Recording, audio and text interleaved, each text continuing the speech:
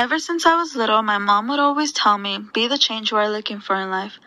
I never really thought too deeply into what it really meant until I got older. See, I used to be a procrastinator no matter what I was going to do. I used to think that life was just a calm, smooth roller coaster where I just go with the flow. But going into high school and getting out of my comfort zone has shown me to not settle down at home and let great opportunities come and go and expect great things in life. Getting a good night's sleep, going out for a walk, deleting social media for a week, or even waking up early every day can really make you a better person. For example, how do you expect a flower to grow when you aren't watering it or taking care of it? You need to go out there and change so you could bloom. No one else will do it for you because they aren't in control of you. You are in control of yourself. Be the change you're looking for in life. My freshman year, I fell behind in schoolwork for every class. I noticed how this would affect me later in life when I applied to colleges. I knew I had to change my mentality around. I started focusing more, taking notes, asking questions when needed, and doing my work on time. My grades changed tremendously in the past 3 years.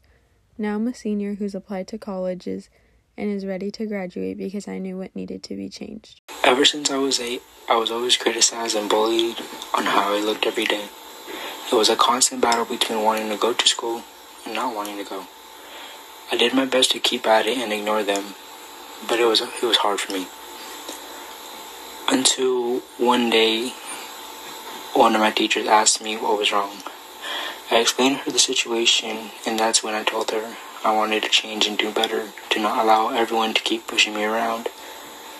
And that's when she told me to be the change I'm looking for in life.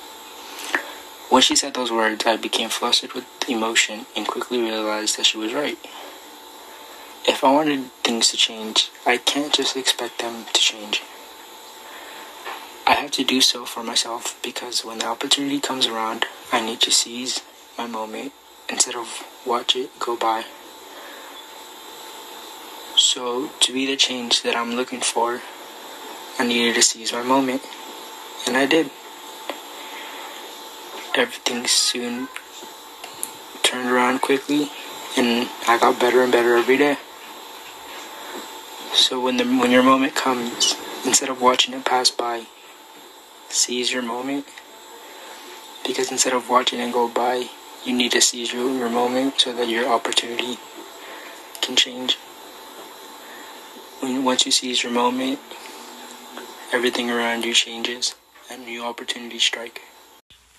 When I was around 9 years old, I did something very dumb that almost cost me my life.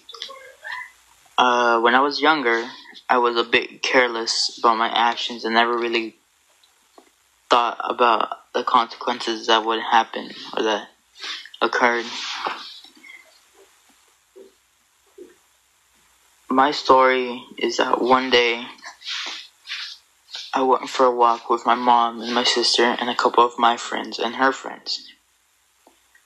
I had decided to take along my scooter, and during the walk, we passed a steep road, and I decided that it was a good idea to go to the very top and ride my scooter all the way down.